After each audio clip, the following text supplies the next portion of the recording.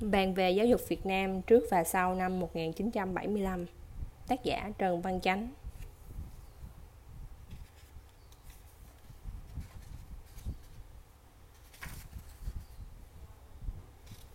Lời nói đầu.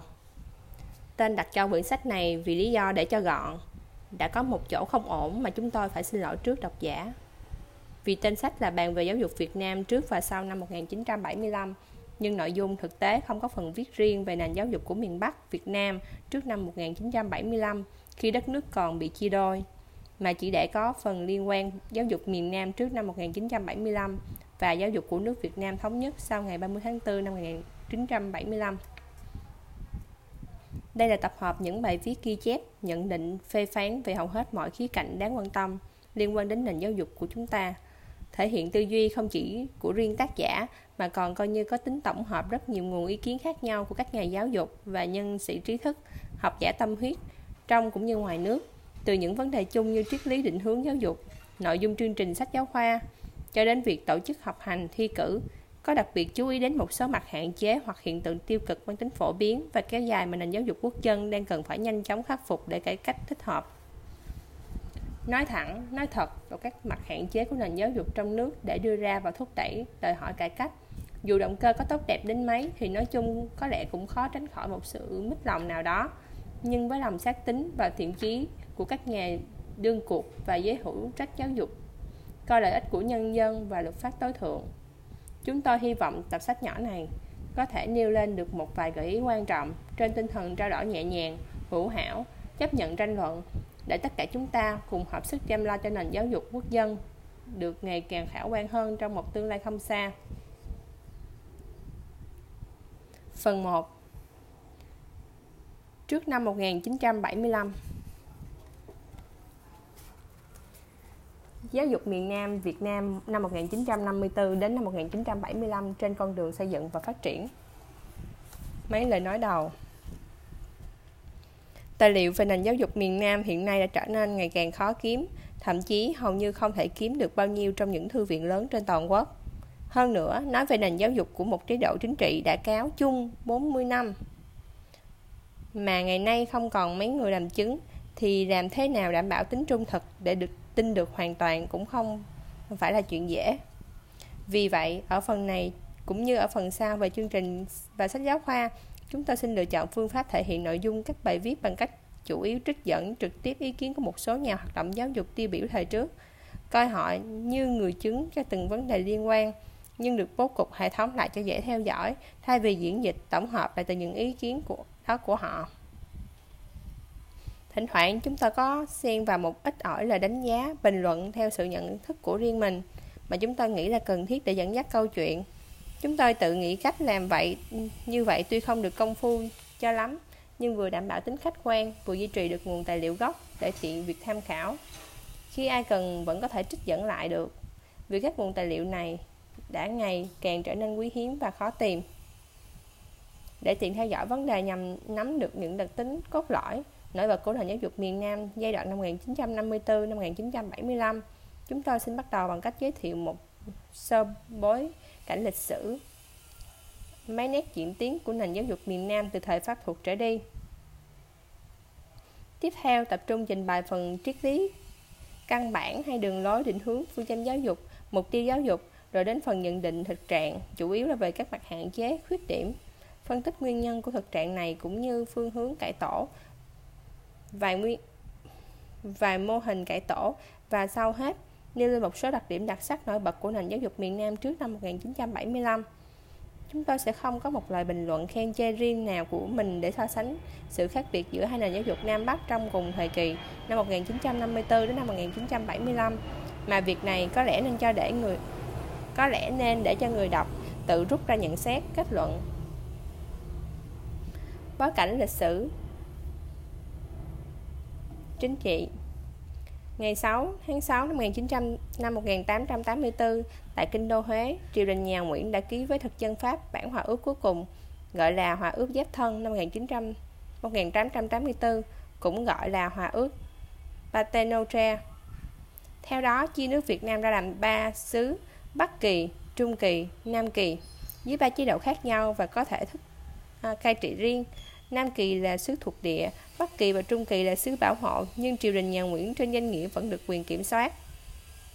Ngày 9 tháng 3 năm 1945, Nhật đảo chánh lật đổ Pháp trên toàn cõi Đông Dương. Ngay sau đó, bảo trợ thành lập chính phủ đế quốc Việt Nam do vua Bảo Đại đứng đầu. Thủ tướng là Trần Trọng Kim năm 1883 và năm 1900 đến năm 1953. Ngày 11 tháng 3 năm 1945, Bảo Đại tuyên bố độc lập, hủy bỏ các hiệp ước bảo hộ trước kia với Pháp.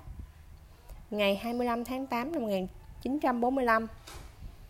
trước áp lực ngày càng gia tăng của phong trào cách mạng do Việt Minh lãnh đạo chống Pháp, Nhật giành độc lập, vua Bảo Đại tuyên bố thoái vị, chấm dứt triều Nguyễn và chế độ phong kiến tại Việt Nam. Ngày 2 tháng 9 năm 1945, sau cách mạng tháng 8, dưới sự lãnh đạo của mặt trận Việt Minh, nước Việt Nam Dân Chủ Cộng Hòa được tuyên bố thành lập, đứng đầu là Chủ tịch Hồ Chí Minh. Ngày 23 tháng 9 năm 1945, Nam Bộ bắt đầu kháng chiến chống thực dân Pháp, trở lại Việt Nam. Ngày 19 tháng 12 năm 1946, sau nhiều nỗ lực thương thuyết thất bại, chiến tranh Đông Dương bùng nổ giữa Việt Nam với Pháp. Chính phủ Việt Nam Dân Chủ Cộng Hòa trở thành chính phủ kháng chiến chống Pháp, rút vào hoạt động bí mật chủ yếu ở một số tỉnh thuộc vùng rừng núi phía Bắc. Trong khi toàn dân kháng chiến thì những năm 1946 đến năm 1954, thủ đô Hà Nội vẫn nằm trong vòng đóng chiếm của người Pháp. Trong một diễn biến khác, đến ngày 8 tháng 3 năm 1949, sau nhiều tháng đàm phán, chính phủ Pháp và cụ Hoàng Bảo Đại đã ký hiệp ước Élysée, tuyên bố xác nhận nền độc lập của Việt Nam, chính thức thành lập quốc gia Việt Nam trong khối Liên hiệp Pháp, đứng đầu là quốc trưởng Bảo Đại. Nhưng trên thực tế, hầu hết thực quyền đều nằm trong tay người Pháp. Cuối tháng 6 năm 1949, về danh nghĩa Việt Nam chính thức thống nhất dưới sự quản lý của quốc gia Việt Nam, nhưng thực tế nhiều vùng Việt Nam vẫn còn nằm dưới sự quản lý của chính phủ Việt Nam Dân Chủ Cộng Hòa. Đây là thời kỳ tồn tại song song hai chính phủ, đồng nghĩa với việc có hai bộ quốc gia giáo dục. Tổng trưởng Bộ Giáo dục của phía quốc gia Việt Nam trong thời kỳ này là Phan Huy Quát, từ năm 1908 đến năm 1979. Phía Việt Nam Dân Chủ Cộng Hòa là Nguyễn Văn Huyên, năm 1905 đến năm 1975. Tình trạng này kéo dài đến tháng 5 năm 1954, khi Pháp thất bại ở trận Điện Biên Phủ, buộc phải chấp nhận ký hiệp định Geneva ngày 20 rạng 21 tháng 7 năm 1954, trao trả độc lập cho Việt Nam. Quốc gia Việt Nam theo hình thức quân chủ lập hiến với người đứng đầu là quốc trưởng Bảo Đại. Dưới có thủ tướng do quốc trưởng chỉ định để lãnh đạo hành pháp và trải qua 5 đời thủ tướng Nguyễn Phan Long, Trần Văn Hữu, Nguyễn Văn Tâm, Nguyễn Phúc Bửu Lộc. Đến ngày 16 tháng 6 năm 1954, quốc trưởng Bảo Đại bổ nhiệm Ngô Đình Diệm giữ chức thủ tướng. Nội các gồm 7 tổng trưởng và 5 bộ trưởng, trong đó tổng trưởng giáo dục là ông Nguyễn Dương Đôn. Theo hiệp định Geneva, Việt Nam tạm thời bị chia thành hai vùng có giới tuyến là vĩ tuyến 17 trong 2 năm. Ngay sau lúc phân chia đã diễn ra cuộc di cư lớn của gần 900.000 người dân miền Bắc, mà đa số là người Công giáo và miền Nam với niềm tin theo Chúa vào Nam. Ngược lại, khoảng 140.000 người khác ở miền Nam, gồm phần lớn là lực lượng kháng chiến của Việt Nam Dân Chủ Cộng Hòa tại miền Nam hoặc những người đi theo chủ nghĩa cộng sản tập kết ra miền Bắc theo hiệp định Geneva. Năm 1955, sau cuộc trưng cầu dân Ý, Thủ tướng Ngô Đình Diệm đã trút phế quốc trưởng Bảo Đại nên làm tổng thống đầu tiên, thành lập nền đệ nhất Cộng hòa Việt Nam theo thể chế Cộng hòa tổng thống chế. Với bản hiến pháp mới năm 1956 quy định sự phân nhiệm ở điều 3 và điều 4 giữa các quyền hành pháp, lập pháp và tư pháp. Từ đây, tên gọi quốc gia Việt Nam cũng không còn nữa. Việt Nam Cộng Hòa theo thể chế chính trị đa đảng, kinh tế tư bản chủ nghĩa được Hoa Kỳ giúp đỡ, bảo vệ để chống lại Việt Nam Dân Chủ Cộng Hòa và mặt trận dân tộc giải phóng miền Nam Việt Nam. Ngày 1 tháng 11 năm 1963, nền đệ nhất Cộng Hòa mang tiếng độc tài bị quân đội lật đổ dưới sự chỉ huy của một số tướng lĩnh, đứng đầu là Trung tướng Dương Văn Minh. Tiếp sau đó là thời kỳ quân Quản, từ năm 1963 đến năm 1967. Một giai đoạn khủng hoảng lãnh đạo chính trị ở miền Nam do hàng loạt các cuộc đảo chánh liên tiếp diễn ra cho đến khi Thủ tướng Nguyễn Văn Thiệu thiết lập nền đệ nhị Cộng hòa Việt Nam. từ sau cuộc tổng tuyển cử tổng thống diễn ra ngày 3 tháng 9 năm 1967. Hiến pháp đề nghị Cộng hòa được Quốc hội trước đó thông qua tại Sài Gòn ngày 18 tháng 3 năm 1967, gọi là Hiến pháp năm 1967, xác lập cơ cấu tổ chức chính quyền Việt Nam Cộng hòa trên cơ sở tam quyền phân lập. Điều 3. Về mặt lý thuyết đã thể hiện khá đầy đủ tinh thần dân chủ hiện đại của các nước văn minh. Lời mở đầu hiến pháp có đoạn: ý thức rằng nước ta ở trên con đường giao thông và di dân quốc tế, dân tộc ta sẵn sàng tiếp nhận các trào lưu tư tưởng tiến bộ để hoàn thành sứ mệnh trước đấng tạo hóa và trước nhân loại, là xây dựng một nền văn minh và nhân bản bảo vệ phát triển con người toàn diện. Trong khoảng thời gian này, chiến tranh ngày càng leo thang. Đến năm 1973, sau Hiệp định Paris, quân đội Hoa Kỳ rút khỏi Việt Nam, đã cắt giảm dần viện trợ các mặt, khiến Việt Nam Cộng hòa không thể tự đứng vững được, rốt cuộc phải đầu hàng vô điều kiện trước quân giải phóng và mặt trận dân tộc giải phóng miền Nam Việt Nam vào ngày 30 tháng 4 năm 1975. Đây cũng là ngày chính quyền Việt Nam Cộng hòa bị giải thể. Ba La Mã. Mấy nét diễn tiến của nền giáo dục miền Nam. Trước khi bị Pháp đô hộ, nền giáo dục ở Việt Nam là nền giáo dục truyền thống chịu ảnh hưởng nặng nề của Trung Quốc, với nội dung giảng dạy và học tập chủ yếu dựa trên quan điểm của Nho gia, từ chương trình, sách vở, phương pháp học đến cách thức thi cử. Chương trình học chỉ gồm có mấy quyển Tam Tự Kinh, Sơ học Vấn Tâm, Áo học Ngũ Ngôn Thi, Minh Tâm Bảo Giám ở cấp vỡ lòng. Lên trên nữa thì đến Bắc Sử là Sử Tàu, Đường Thi, Tứ Thư, Ngũ Kinh. Tất cả những thứ này đều coi như là sách gối đầu giường của nho sinh, chú trọng hầu hết vào triết lý, luân lý, đạo đức, chứ không có các môn khoa học kỹ thuật nào cả.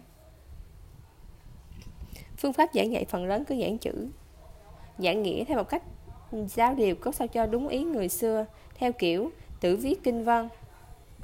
Còn cách học thì hoàn toàn có tính cách từ chương trình theo kiểu học thuộc lòng để chuẩn bị dự vào các kỳ thi do triều đình tổ chức, với hy vọng được bổ nhiệm một chức quan nào đó và nhờ thế đổi đời. Về mặt khách quan, từ nửa sau thế kỷ 19, thực dân Pháp xâm chiếm và đô hộ Việt Nam, nhưng đồng thời cũng đưa vào đây một nền học mới, lấy giáo dục Pháp làm khuôn mẫu và dùng tiếng Pháp làm chuyển ngữ. Hệ thống giáo dục mới này được thiết lập trước hết nhằm mục tiêu đào tạo một số người biết tiếng Pháp, chữ quốc ngữ và có chút kiến thức về văn minh phương Tây để làm công chức phục vụ cho chính phủ thuộc địa. Sau đó cũng nhằm đồng hóa người dân bản xứ để biến họ thành những người Pháp về phương diện văn hóa. Đầu thế kỷ 20, chế độ giáo dục mới bắt đầu thiết lập ở Trung Kỳ và Bắc Kỳ sau một vài sửa đổi theo quyết định của toàn quyền Paul Bill hồi năm 1906 đến năm 1907. Theo quyết định này thì một hội đồng cải tổ giáo dục được thành lập để đem chữ quốc ngữ, chữ Pháp về nền tân học và chương trình học và chế độ khoa cử mới. Từ ngày 21 tháng 12 năm 1917, với nghị định mang tên Reglement General de l'Instruction Publique, tiếng Hát gọi là học chính, tiếng Hán Việt gọi là học chính tổng quy, do toàn quyền Đông Phương Albert Sarraut ký ban hành. Chính quyền thuộc địa Pháp ở Việt Nam đã có một hệ thống giáo dục thống nhất cho cả ba miền Nam, Trung Bắc và cả Miên Lào. Hệ thống giáo dục theo bộ tổng quy này gồm 3 bậc tiểu học, trung học và đại học. Chương trình học là chương trình học của Pháp. Từ bậc tiểu học dạy toàn bằng tiếng Pháp, nhưng do phản ứng của một số trí thức của người Việt lúc bấy giờ, toàn quyền Đông Dương phải ra nghị định ngày 18 tháng 9 năm 1924 sửa đổi lại một số điều, trong đó có điều 134 nêu rõ lý ân thì các môn tiểu học phải dạy bằng tiếng Pháp cả. Song vì lẽ thực tế thì dùng tiếng bản xứ để dạy 3 lớp bậc tiểu học. Đây cũng là lý do sự ra đời của loạt sách giáo khoa viết bằng tiếng Việt dành cho các môn học bậc ấu học. Trong đó nổi tiếng nhất là Quốc văn giáo khoa thư, Luân lý giáo khoa thư xuất hiện sau đó vài năm. Khoảng năm 1926, nhóm tác giả Trần Trọng Kim, Nguyễn Văn Ngọc, Đặng Đình Phúc, Đỗ Thận biên soạn rất công phu. Tự trung từ khoảng thời gian này trở đi, trừ 3 lớp đầu của bậc tiểu học, tiếng Pháp vẫn là ngôn ngữ chính, tiếng Việt chỉ đóng vai trò phụ thuộc. Chỉ sau khi Nhật đảo chánh Pháp ngày 9 tháng 3 năm 1945, Việt Nam tuyên bố độc lập. Và dưới thời chính phủ Trần Trọng Kim, một chương trình trung học mới của Việt Nam quen gọi là chương trình Hoàng Sơn Hãn, lấy tiếng Việt làm chuyển ngữ đã được soạn thảo cấp tốc chỉ trong vòng khoảng 1 tháng rồi đem ra áp dụng ở miền Trung và miền Bắc. Riêng ở miền Nam, vì có sự trở lại của người Pháp nên chương trình Pháp vẫn còn tiếp tục cho đến giữa thập niên 50 của thế kỷ 20.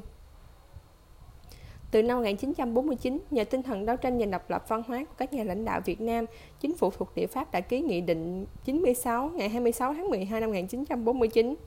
chuyển giao quyền quản lý, điều hành nền giáo dục cho người Việt Nam. Trước đó vài tháng, Bộ Quốc gia Giáo dục Việt Nam dưới quyền điều khiển của Bộ trưởng Giáo dục Phan Huy Quát đã ký Nghị định 4 ngày 27 tháng 8 năm 1949 và Nghị định 9 ngày 5 tháng 9 năm 1949, lần lượt cho ban hành chương trình giáo dục mới dùng cho 2 bậc tiểu học và trung học, với một số cải cách về việc định danh cấp tiểu lớp học và về chương trình học dành cho mỗi cấp lớp. Sau Hiệp định Geneva vào năm 1954, nước Việt Nam bị chia hai, từ vị tuyến 17 trở vô đến Cà Mau, khoảng 20 triệu dân lấy Sài Gòn làm thủ đô. Đến năm 1955, sau khi thiết lập chế độ đệ nhất Cộng hòa, dưới quyền của Tổng thống Ngô Đình Diệm, các nhà lãnh đạo giáo dục miền Nam Việt Nam mới có cơ hội đóng vai trò tự chủ của mình. Họ đã đồng tâm nỗ lực xây dựng một chế độ giáo dục thực sự nhằm thiết lập nên một hệ thống trường viện của quốc gia khả dĩ, đáp ứng được cho nhu cầu phát triển kinh tế, xã hội, văn hóa của xứ sở. Họ cũng đã tiếp thu những thành tựu của nền giáo dục thời Đông Pháp, Đông Dương thuộc Pháp và dựa theo mô hình giáo dục cùng với kinh nghiệm của nước Pháp chính quốc để xây dựng trên nền quốc gia giáo dục của người Việt Nam. Nó chọn lọc và kế thừa truyền thống tích cực của cả 3 nền giáo dục Nho học, Cù học, Tân học và Tây học. Giai đoạn này tức trong khoảng 1955 đến 1963, mặc dù có chịu sự chi phối của người Mỹ về phương diện chính trị, nền quốc gia giáo dục mới của miền Nam Việt Nam vẫn được toàn quyền tự chủ từ cấp tiểu học lên đến đại học và hầu như không có bất kỳ sự lèo lái bất lợi nào từ phía nước ngoài. Nếu không muốn nói, Hoa Kỳ cũng cùng một số nước đồng minh khác của Việt Nam Cộng Hòa còn giúp đỡ rất nhiều phương tiện vật chất cho nền giáo dục của quốc dân. Nhờ vậy, ngay từ những ngày đầu hình thành nền đệ nhất Cộng Hòa, các giới hữu trách giáo dục miền Nam đã nỗ lực xây dựng được nền tảng quan trọng cho nền giáo dục quốc gia, tìm ra câu trả lời cho những vấn đề cốt lõi của giáo dục như triết lý giáo dục, mục tiêu giáo dục, chương trình học, tài liệu giáo khoa và phương tiện học tập, vai trò của nhà giáo, cơ sở vật chất và trang thiết bị trường học, việc thi cử, đánh giá kết quả học tập và việc tổ chức quản trị. Về cơ cấu điều hành ngành giáo dục, đứng đầu là Tổng trưởng hoặc Bộ trưởng Giáo dục do Tổng thống bổ nhiệm với sự đề nghị của Thủ tướng Chính phủ. Tổng Bộ trưởng có trách nhiệm lãnh đạo và điều khiển mọi hoạt động của nền giáo dục quốc gia với những quyền hạn rất lớn, được ghi trong hiến pháp. Dưới có một số thứ trưởng chuyên trách và các tổng giám đốc hay giám đốc chia ra phụ trách bộ phận chuyên môn thuộc các nha sở. Từ năm 1964, trong thời kỳ quân quản, dưới quyền Thủ tướng Nguyễn Khánh, chuyển tiếp từ đệ nhất sang đệ nhị Cộng hòa, thành lập thêm cơ chế Hội đồng Quốc gia Giáo dục bên cạnh Bộ Giáo dục bằng Nghị định 1302 GD ngày 2 tháng 7 năm 1964 với nhiệm vụ tham gia công việc xây dựng một nền giáo dục dân tộc, nhân bản và khoa học, và sẽ phát biểu ý kiến về những dự án do Bộ Giáo dục chuyển đến, đề nghị những cải cách phù hợp với tinh thần và nhu cầu của dân tộc, thích nghi với đà tiến hóa của các phát minh khoa học và văn hóa. Cơ chế này về sau thay đổi gọi là Hội đồng Văn hóa Giáo dục và đã được chính thức ghi vào Điều 93 Hiến pháp năm 1967 với nhiệm vụ cố vấn chính phủ soạn thảo và thực thi chính sách văn hóa giáo dục. Việc tổ chức và điều hành Hội đồng Văn hóa Giáo dục còn được ấn định bằng Luật số 5/69 ngày 2 tháng 5 năm 1969 do Tổng thống Nguyễn Văn Thiệu ký ban hành. Càng về sau, nhất là sau khi bước qua chế độ đệ nhị Cộng hòa năm 1967 đến năm 1975, người ta nhận thấy mô hình giáo dục ở miền Nam Việt Nam trong những năm 70 của thế kỷ 20 có khuynh hướng tách dần khỏi ảnh hưởng của Pháp, vốn chú trọng đào tạo một số ít phần tử ưu tú trong xã hội và có khuynh hướng thiên về lý thuyết, để chấp nhận mô hình giáo dục Hoa Kỳ có tính cách đại chúng và thực tế hơn. Nhìn chung, trong một bối cảnh lịch sử vô cùng khốc liệt và bất lợi đủ thứ, chủ yếu do chiến tranh đi cùng những rối loạn chính trị nội bộ liên tiếp diễn ra, đặc biệt từ sau cuộc đảo chính tháng 11 năm 1963 trở đi, miền Nam Việt Nam trong cả hai chế độ đệ nhất và đệ nhị Cộng hòa đã có những nỗ lực rất đáng ghi nhận trong việc xây dựng nền giáo dục quốc dân với những thành tựu tương đối khả quan, mặc dù còn dang dở và lẽ dĩ nhiên cũng còn đầy những mặt giới hạn với bao nỗi suy tư và trăn trở. Mà bây giờ nhìn lại chắc chắn sẽ rút ra được rất nhiều bài học kinh nghiệm hữu ích để tham khảo.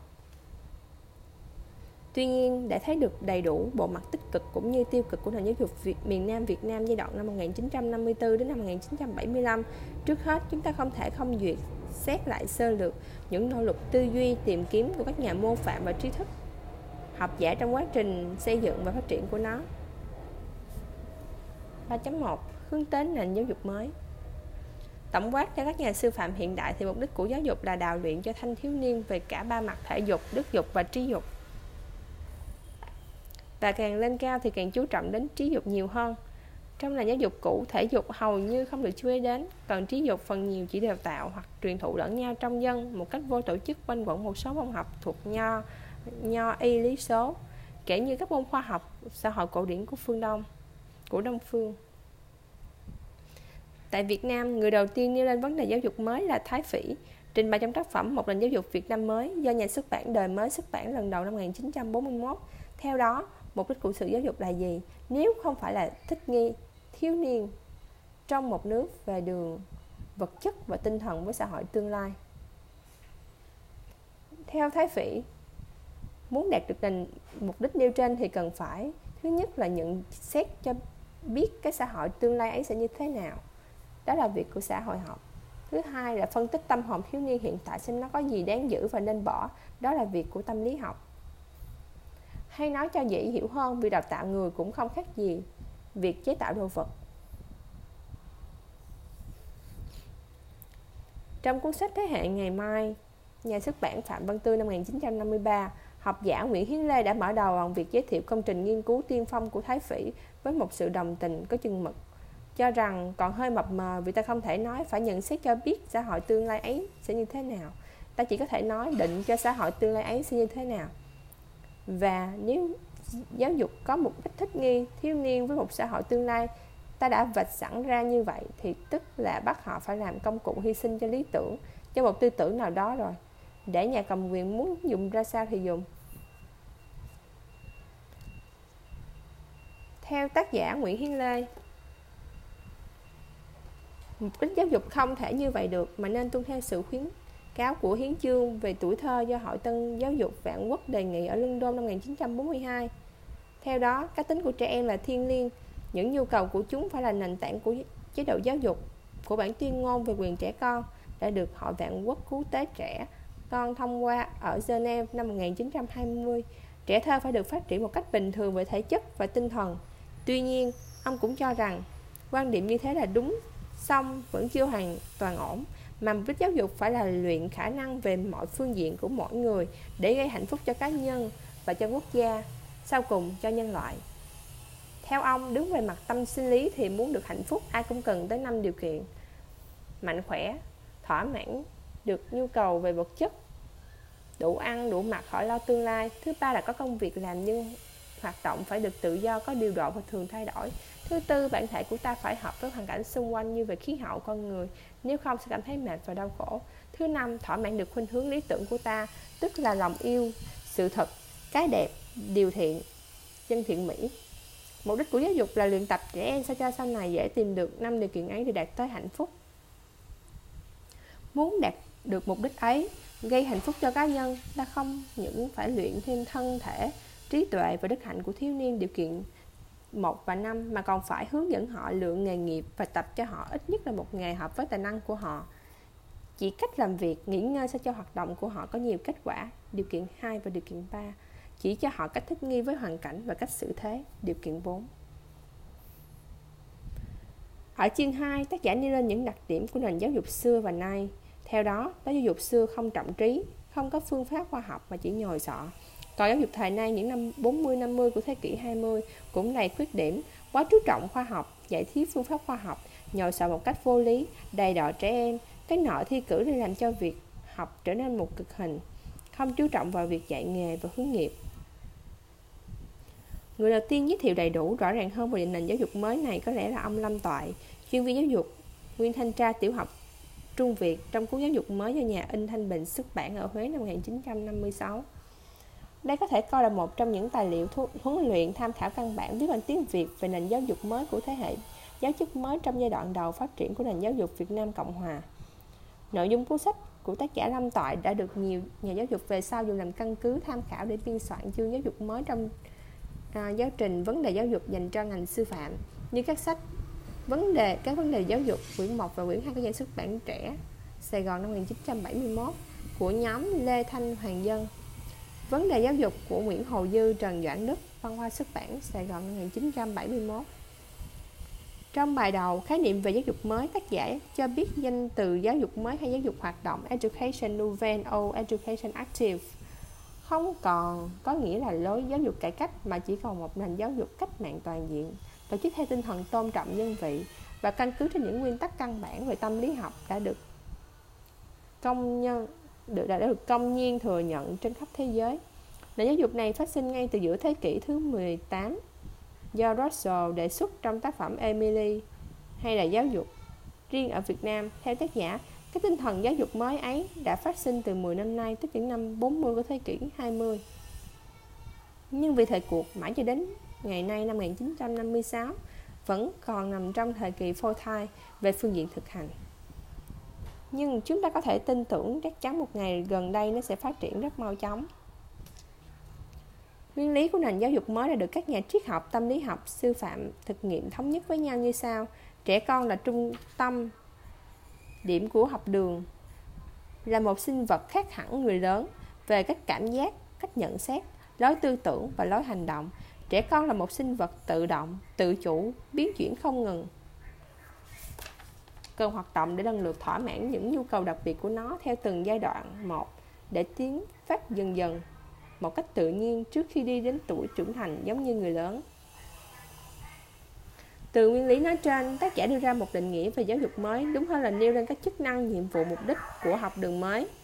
Theo đó, học đường mới không làm công việc uốn nắn, rèn luyện tâm trí đứa trẻ theo ý định và theo khuôn mẫu của người lớn, cũng không làm công việc giảng dạy, đem những kiến thức về tinh thần và đạo đức của các thánh hiền đời trước truyền lại cho trẻ, nhằm mục đích làm cho nó chống khôn ngoan, thông thái để đậu bằng cấp này bằng cấp khác, làm quan, làm thầy để thỏa mãn những nhu cầu hay tham vọng của người lớn. Trái lại,